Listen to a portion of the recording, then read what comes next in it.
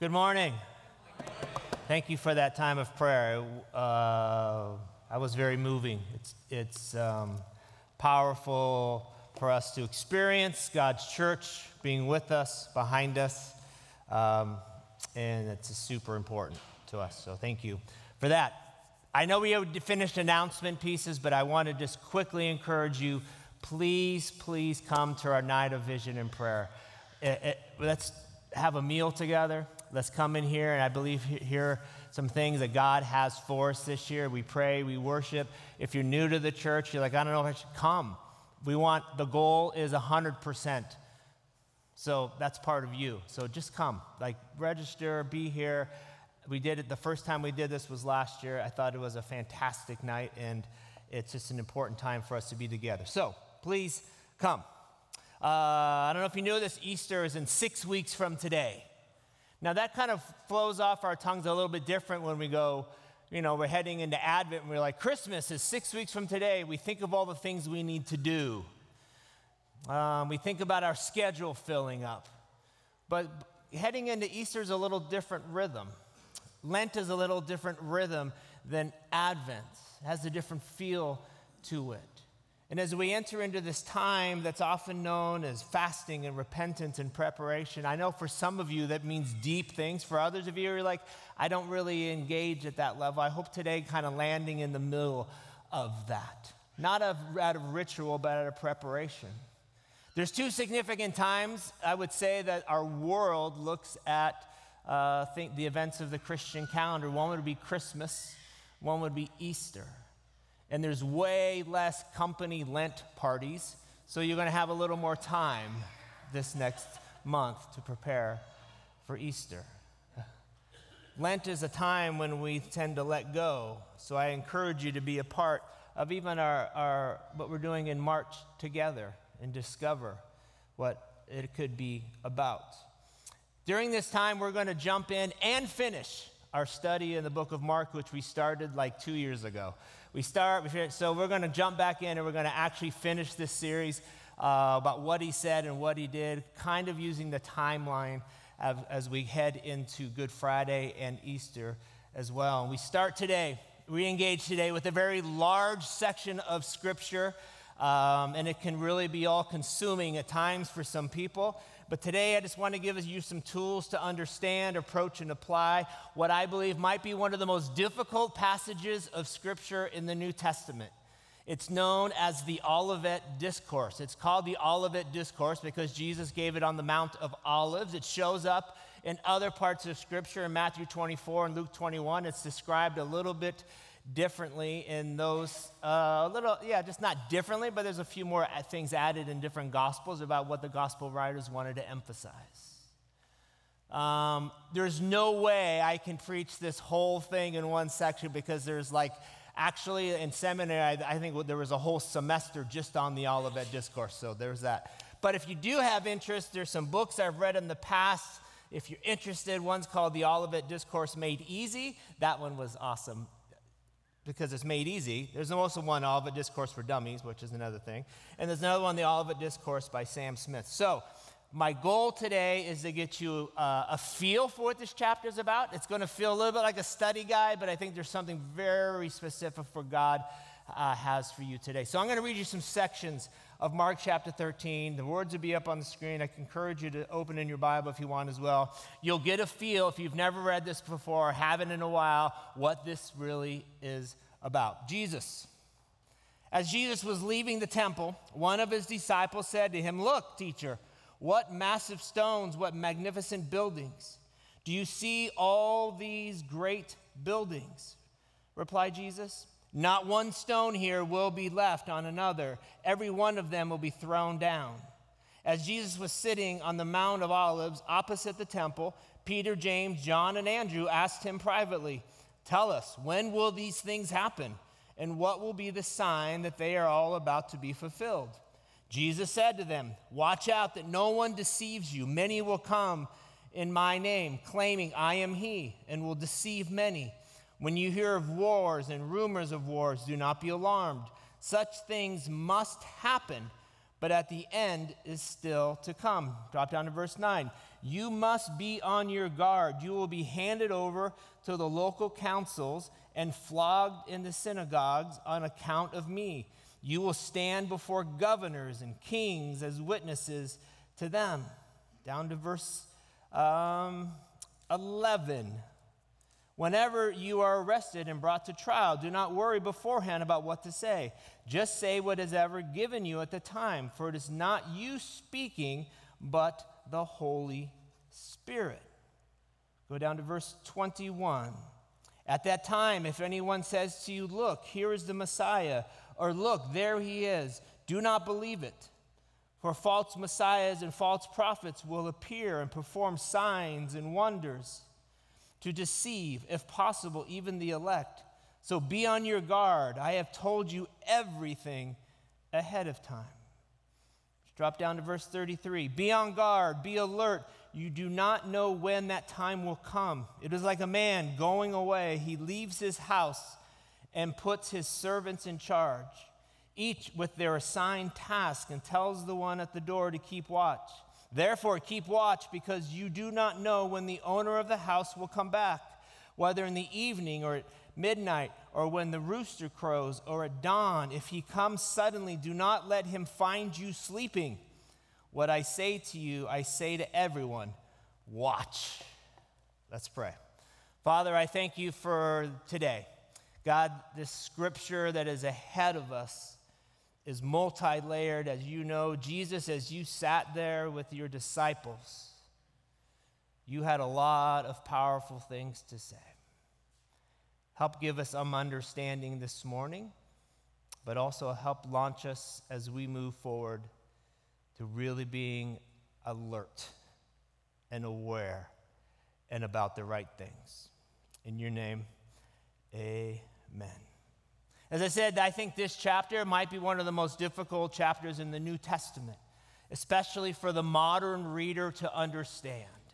This goes back to how important it was to understand what would the original audience have understood. Throughout this chapter, if you were to read it all, and I would encourage you to, there is a lot of ancient Judaism imagery that they would have understood when they heard about it. It's also a scripture that's not presented in a linear way, like it's all in order.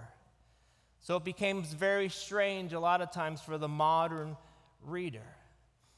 And sometimes it becomes deeply confusing, but it is not a set of scripture that the Christian should set aside because it's difficult to understand, because it has profound theology around Jesus is coming again. And one of the mistakes we can make as followers of Jesus is to just look back at what the things he did and not look forward to his time again. Because his time again, Jesus is saying, should determine how we live now. What I want to do for a few minutes is go wide a little bit, okay? And then I want to grab this beginning piece again, and I want to grab the end piece again. I think there's 5 threads throughout this chapter that are really important, and it may feel like a guide to you, but I think we need to look at these 5 threads as we look at this chapter, as we look at what Jesus is saying. The first one is this. There are prophecies of the destruction of Jerusalem in these verses. Jesus foresaw the end of the holy city. And as we shall see, Jesus was right. Jerusalem was ransacked and destroyed in 70 AD.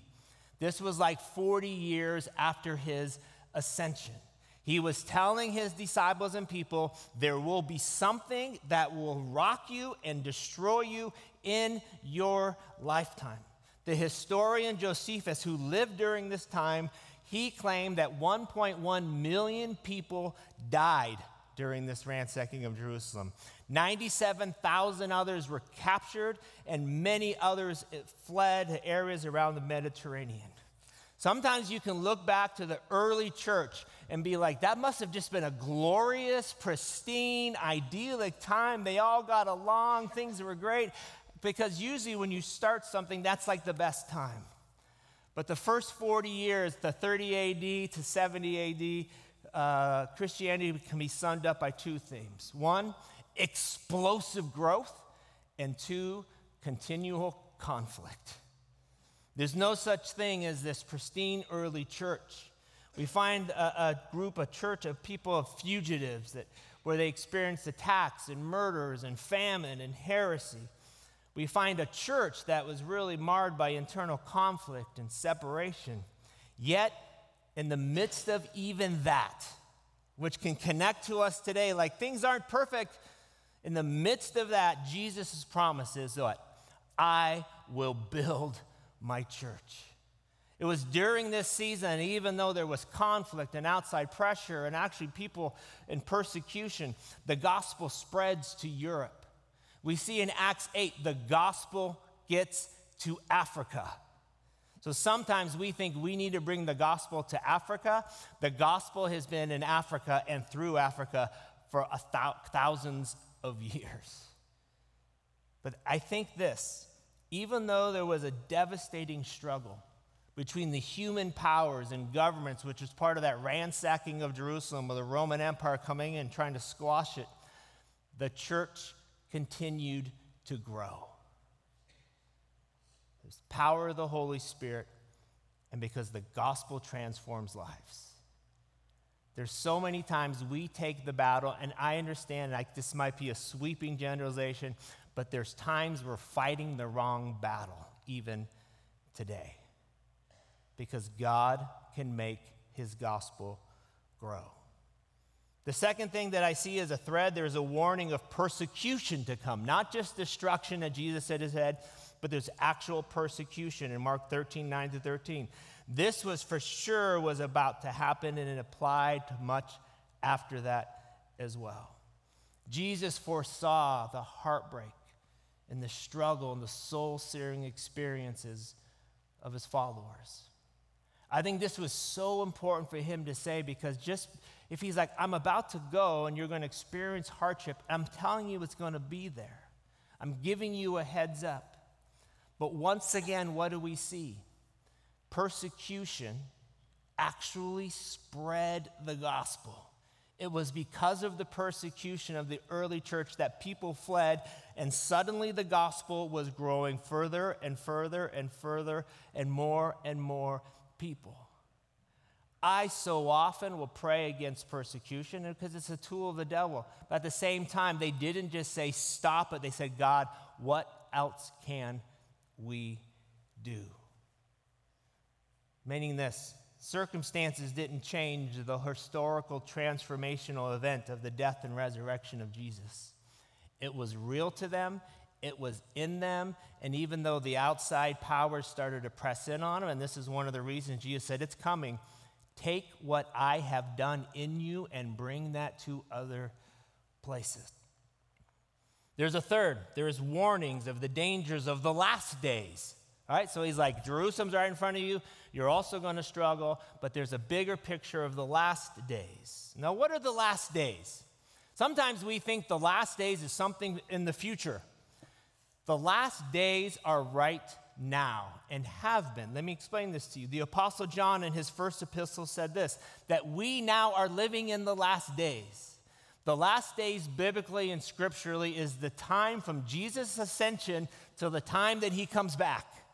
Time didn't start last week, right? There's been humanity for thousands and thousands and thousands of years. So the last days is this phrase that lasts from the time that Jesus ascended until he comes back. John writes this, dear children, this is the last hour, saying right now, and as you have heard that the Antichrist is coming, even now many Antichrists have come. This is how we know it is the last hour. John takes the same thing Jesus says. There's lots of people who say they will be the Messiah and distract you and pull you away. John's calling that person the person who's against Jesus, the Antichrist, will pull you and move you away. And there's a lot of us who are like, man, I know I've seen movies about this. This seems crazy. This seems hard. This is why Jesus talked about it. So we're definitely in the last days, and Jesus is quite clear. There will be people who adulterate the faith. There will be people who will try to distract you, to try to move you. It seems like he's saying this. People will take the specifics of me and my words and use them to promote something else, specifically themselves. Do we ever see this? We do, and we have. I've grown up in the last, how old am I now? I don't know, 27, 57. I've spent my life going to camp. It seems like all these camps I would go to, this was always a part of like, here's what we're seeing. It's coming, it's coming, it's coming. And there'd be some people who are like, it's happening this week. We don't know. But the reality of the distraction and the reality of the people promoting themselves, aligning themselves with the work of Jesus, and it is not the work of Jesus. Jesus is saying, the work of me is me, not some other human system. The fourth lens of how to look at it is this. There are warnings of the second coming. I'll just read this to you from Mark 13. At that time, people will see the Son of Man coming in the clouds with great power and glory, and he will send his angels and gather his elect from the four winds, from the ends of the earth to the ends of the heaven. These warnings, these alertingness that Jesus is coming back. That's one of the strangest conversations I have with people who are outside the church. When they ask me, because I have these conversations, Dale, what's going to happen? I'm like, well, Jesus is coming back. And they're like, wait, what? And I know for a lot of believers, it feels a little weird too. Like, but Jesus is coming back. We know it. We sing it. We believe it-ish. Right? What's that going to be like? Now, there's this day referred to as the day of the Lord. This is one of those deep things that they would have understood as, because there's these moments all throughout the Old Testament that kept referring to these imagery of the day of the Lord. It is when God intercedes. It's when God opposes either the literal Babylon structure or structures that set themselves up as a Babylon, where God says, enough is enough. I'm restoring my kingdom. I'm restoring my kingdom. I'm restoring my kingdom. You see that all through the Old Testament, where God opposes things and says enough is enough. Sometimes we look at that as horrifying events. How can God be so angry? But it's actually the justice of God and the patience of God that says, enough, enough, enough. And these days, the day of the Lord is also a future instance where God once and for all will say, I am bringing them back to my kingdom. The imagery of the day of the Lord and his second coming are intertwined so tightly. It's almost like Jesus at the Passover meal the night before he died, when he's talking about the different cups on the table, and he's talking about the one of redemption. He's like, this is me. He inserts himself into that story, is what Jesus is doing in this very thing. I'm inserting myself. The day of the Lord, when God makes things right, I'm inserting myself and saying, that's also the day I return. This is a powerful, mind-blowing moment for these guys who knew this justice piece, and Jesus is like, that's me. All right, the fifth the way to look at this is there are warnings of the necessity to be on the watch. If we live as believers with the constant possibility of the direct intervention of God, if the times of the seasons are only known to God, then there's a necessity to ever be ready. So what does it mean to be ready? Let's just think about that for a moment. What is it like to be ready for God? Now, if you just take it like, what does it mean if you're having guests over to your house and you feel like you're ready? You may have cleaned your house, maybe, or organized it as best as you could, or you threw everything into a closet and closed the closet. One of those options. You probably maybe bathed your kids or sent them out to a babysitter. Whatever it is, like we're ready for somebody to come. Now, some of you, and maybe a lot of you, and it depends kind of where the culture of the area is. I remember when we lived in Hawaii, you needed to be ready at all times, or at least have the heart of readiness, because people just showed up. It wasn't like we had a certain time or plan, just go, we're here, so you just let them in, which was really my wife's favorite thing about Hawaii. It also gave her great leverage, like keep the house clean at all times, Dale, which she was very appreciative of that. I remember growing up in a certain environment where this was often used, as I would look at it, as some behavior modification. The phrase I would hear, don't let Jesus catch you doing something you shouldn't do.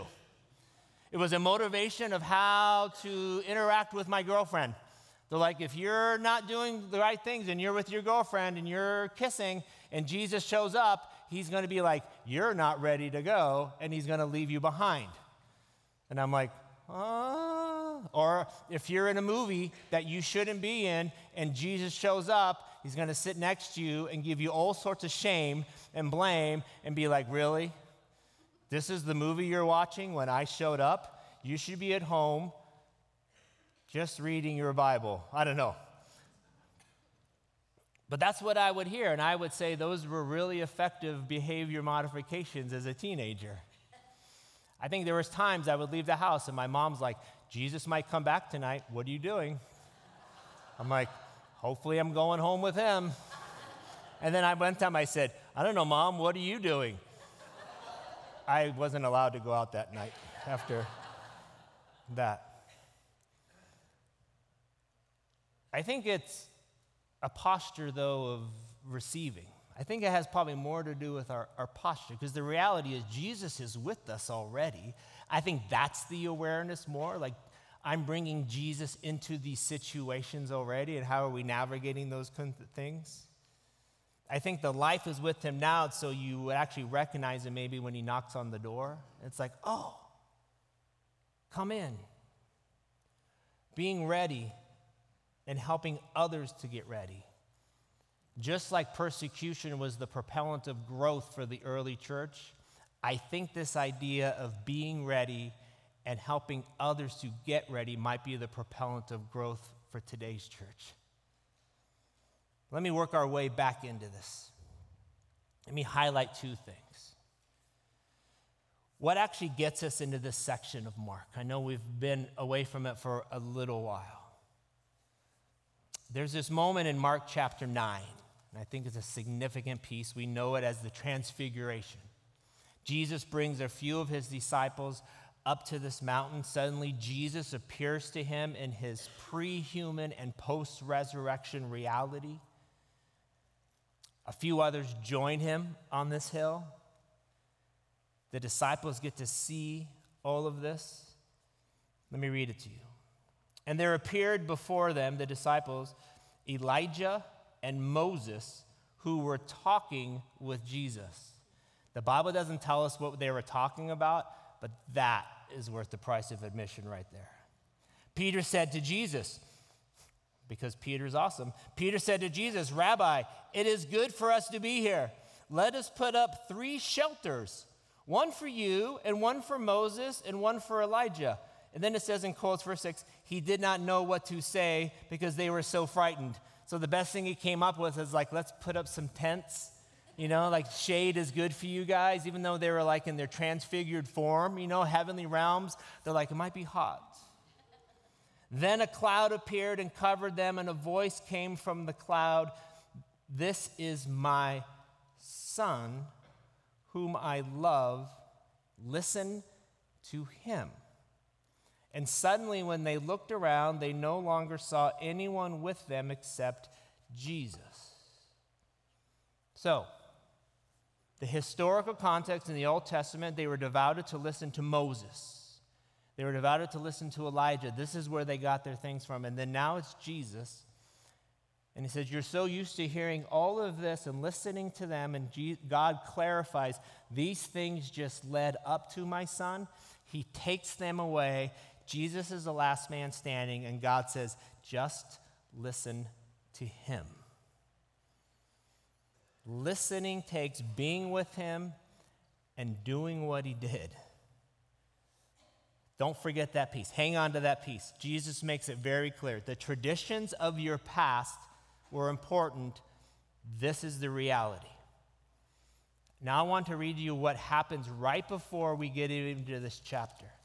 This one is actually a little bit mind-blowing. Listen to the words that flow out of Jesus' mouth through the ears of the disciples, and then what comes out of their mouth, which is probably not a lot unlike us.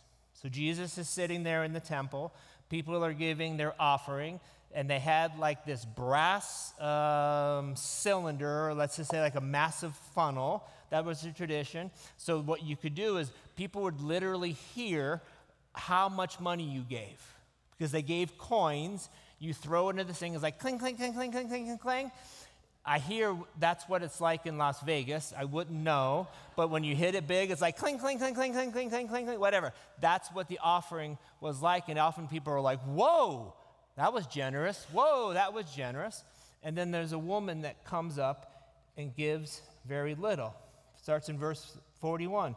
Jesus sat down opposite the place where the offerings were put and watched the crowd putting their money into the temple treasury. Many rich people threw in large amounts, but a poor widow came and put in 2 very small copper coins, worth only a few cents. Calling his disciples to him, Jesus said, "Truly I tell you, this poor widow has put more into the treasury than all the others. They all gave out of their wealth, but she, out of her poverty, put in everything, all that she had to live on." As then Jesus was leaving the temple, one of his disciples said to him, "Look, teacher, what massive stones, what magnificent buildings."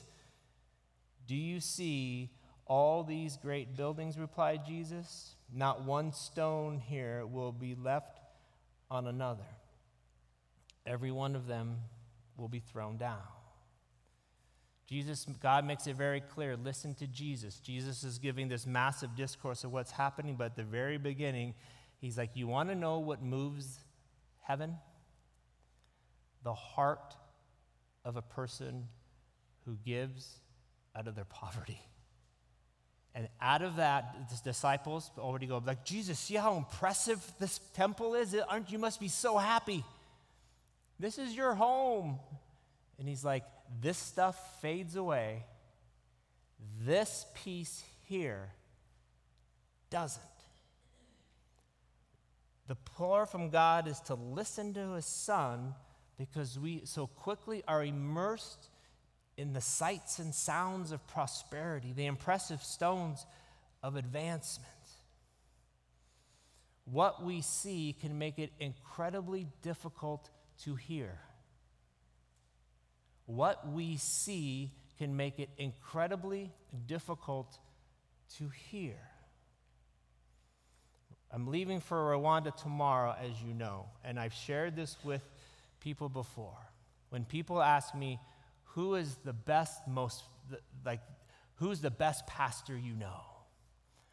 And I think the question often comes from like, what podcasts do you listen to? What books have they written? This and that.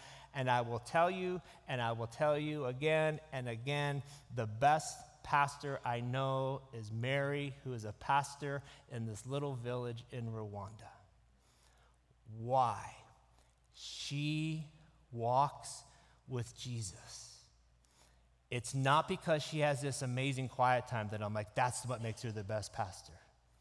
How she loves, how she serves, how she sees the least of these, how she gives, how she just shows everything like, this is who I am, how she loves her kids, how she loves Jesus. There is no doubt. The people in Rwanda that we go to aren't the forgotten people. They're probably the people that are never known in the first place.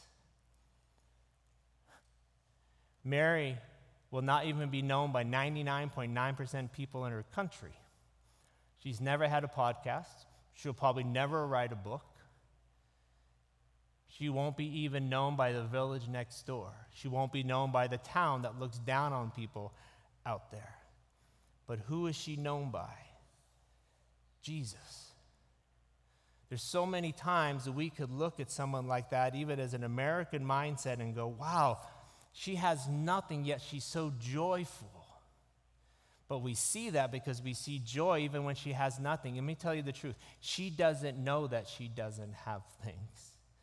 Because what does she know she has? Jesus. It is striking. She is acutely aware that Jesus is coming back. It's the propellant for her. It seems like Jesus says to me every time I'm with her, stay with me as she is with me. Finishing up, Jesus finished this whole discourse by saying this: be on guard, be alert. You do not know when that time will come. It's like a man going away. He leaves his house and puts his servants in charge, each with their assigned task, and tells the one at the door to keep watch. Therefore, keep watch, because you do not know when the owner of the house will come back, whether it's the evening or midnight, or when the rooster crows, or at dawn. If he comes suddenly, do not let him find you sleeping. What I say to you, I say to everyone, watch. Jesus gives two examples. One of them is a man goes away. This is not a new concept for him. In Scripture and his stories, he will say things like, a groom went away to prepare a house for somebody. He also says, if I was to go away. So this is not a new idea. He's told parables about this.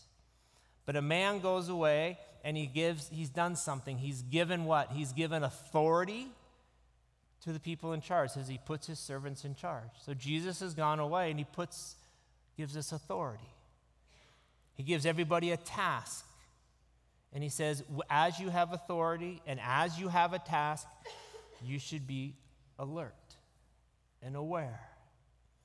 He then drops in this metaphor. Now stick with me. I know this is a lot. He drops in this metaphor that his disciples have not yet experienced. It's the metaphor of Gethsemane. It's the garden. It's the space before Jesus died. He's using an analogy of what is going to happen to make sure that we stay alert in all of our things. There are 4 things in the Roman watch of the night. There's the evening, there's midnight, when the rooster crows, and then at dawn. Evening. There's going to be a time when me and you, to the disciples, we're going to be sitting in the upper room.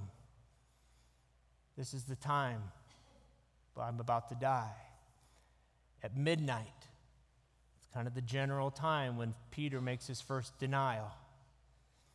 The cock crowing, it's a specific time when Peter has made his 3rd denial. And then dawn, when Jesus was handed over to the Romans. In Mark's story, the tragedies of the disciples in Gethsemane centers around what? How did they navigate this with Jesus? They kept falling asleep. If there's a time when Jesus shows his just frustration, imploring, and he goes back and he's like, I'm about to die, and you just keep falling asleep. Our impatience attacks our watching, our guarding, our listening. We drift to things and we start asking ourselves, who really is the Lord of the house? Is the government the Lord of the house?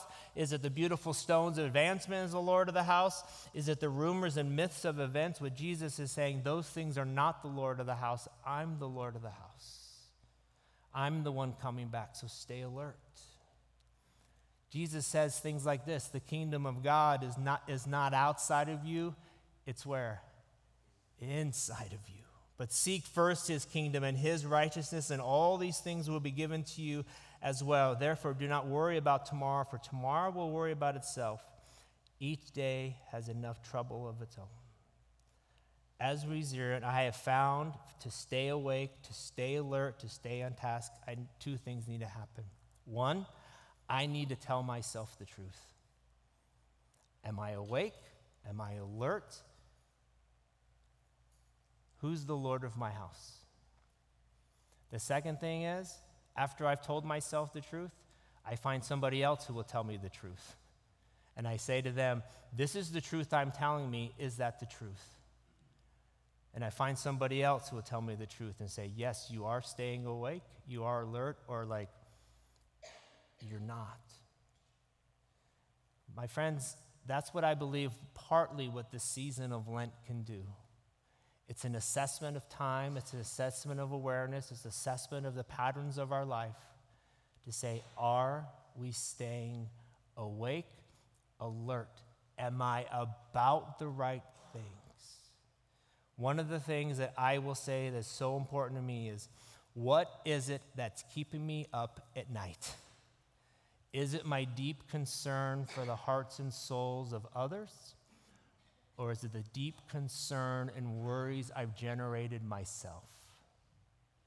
I think that is one of the great indicators of whether you're alert and awake to the things of the kingdom or the things of yourself. May Lent be a season where we lay those things before God, repent where we need to repent, and align ourselves so in 6 weeks from today, when we celebrate the resurrection of Jesus, we're like, I'm letting go for the things you died for me for, and I'm celebrating at the bottom of my heart for all that you have. Let's pray.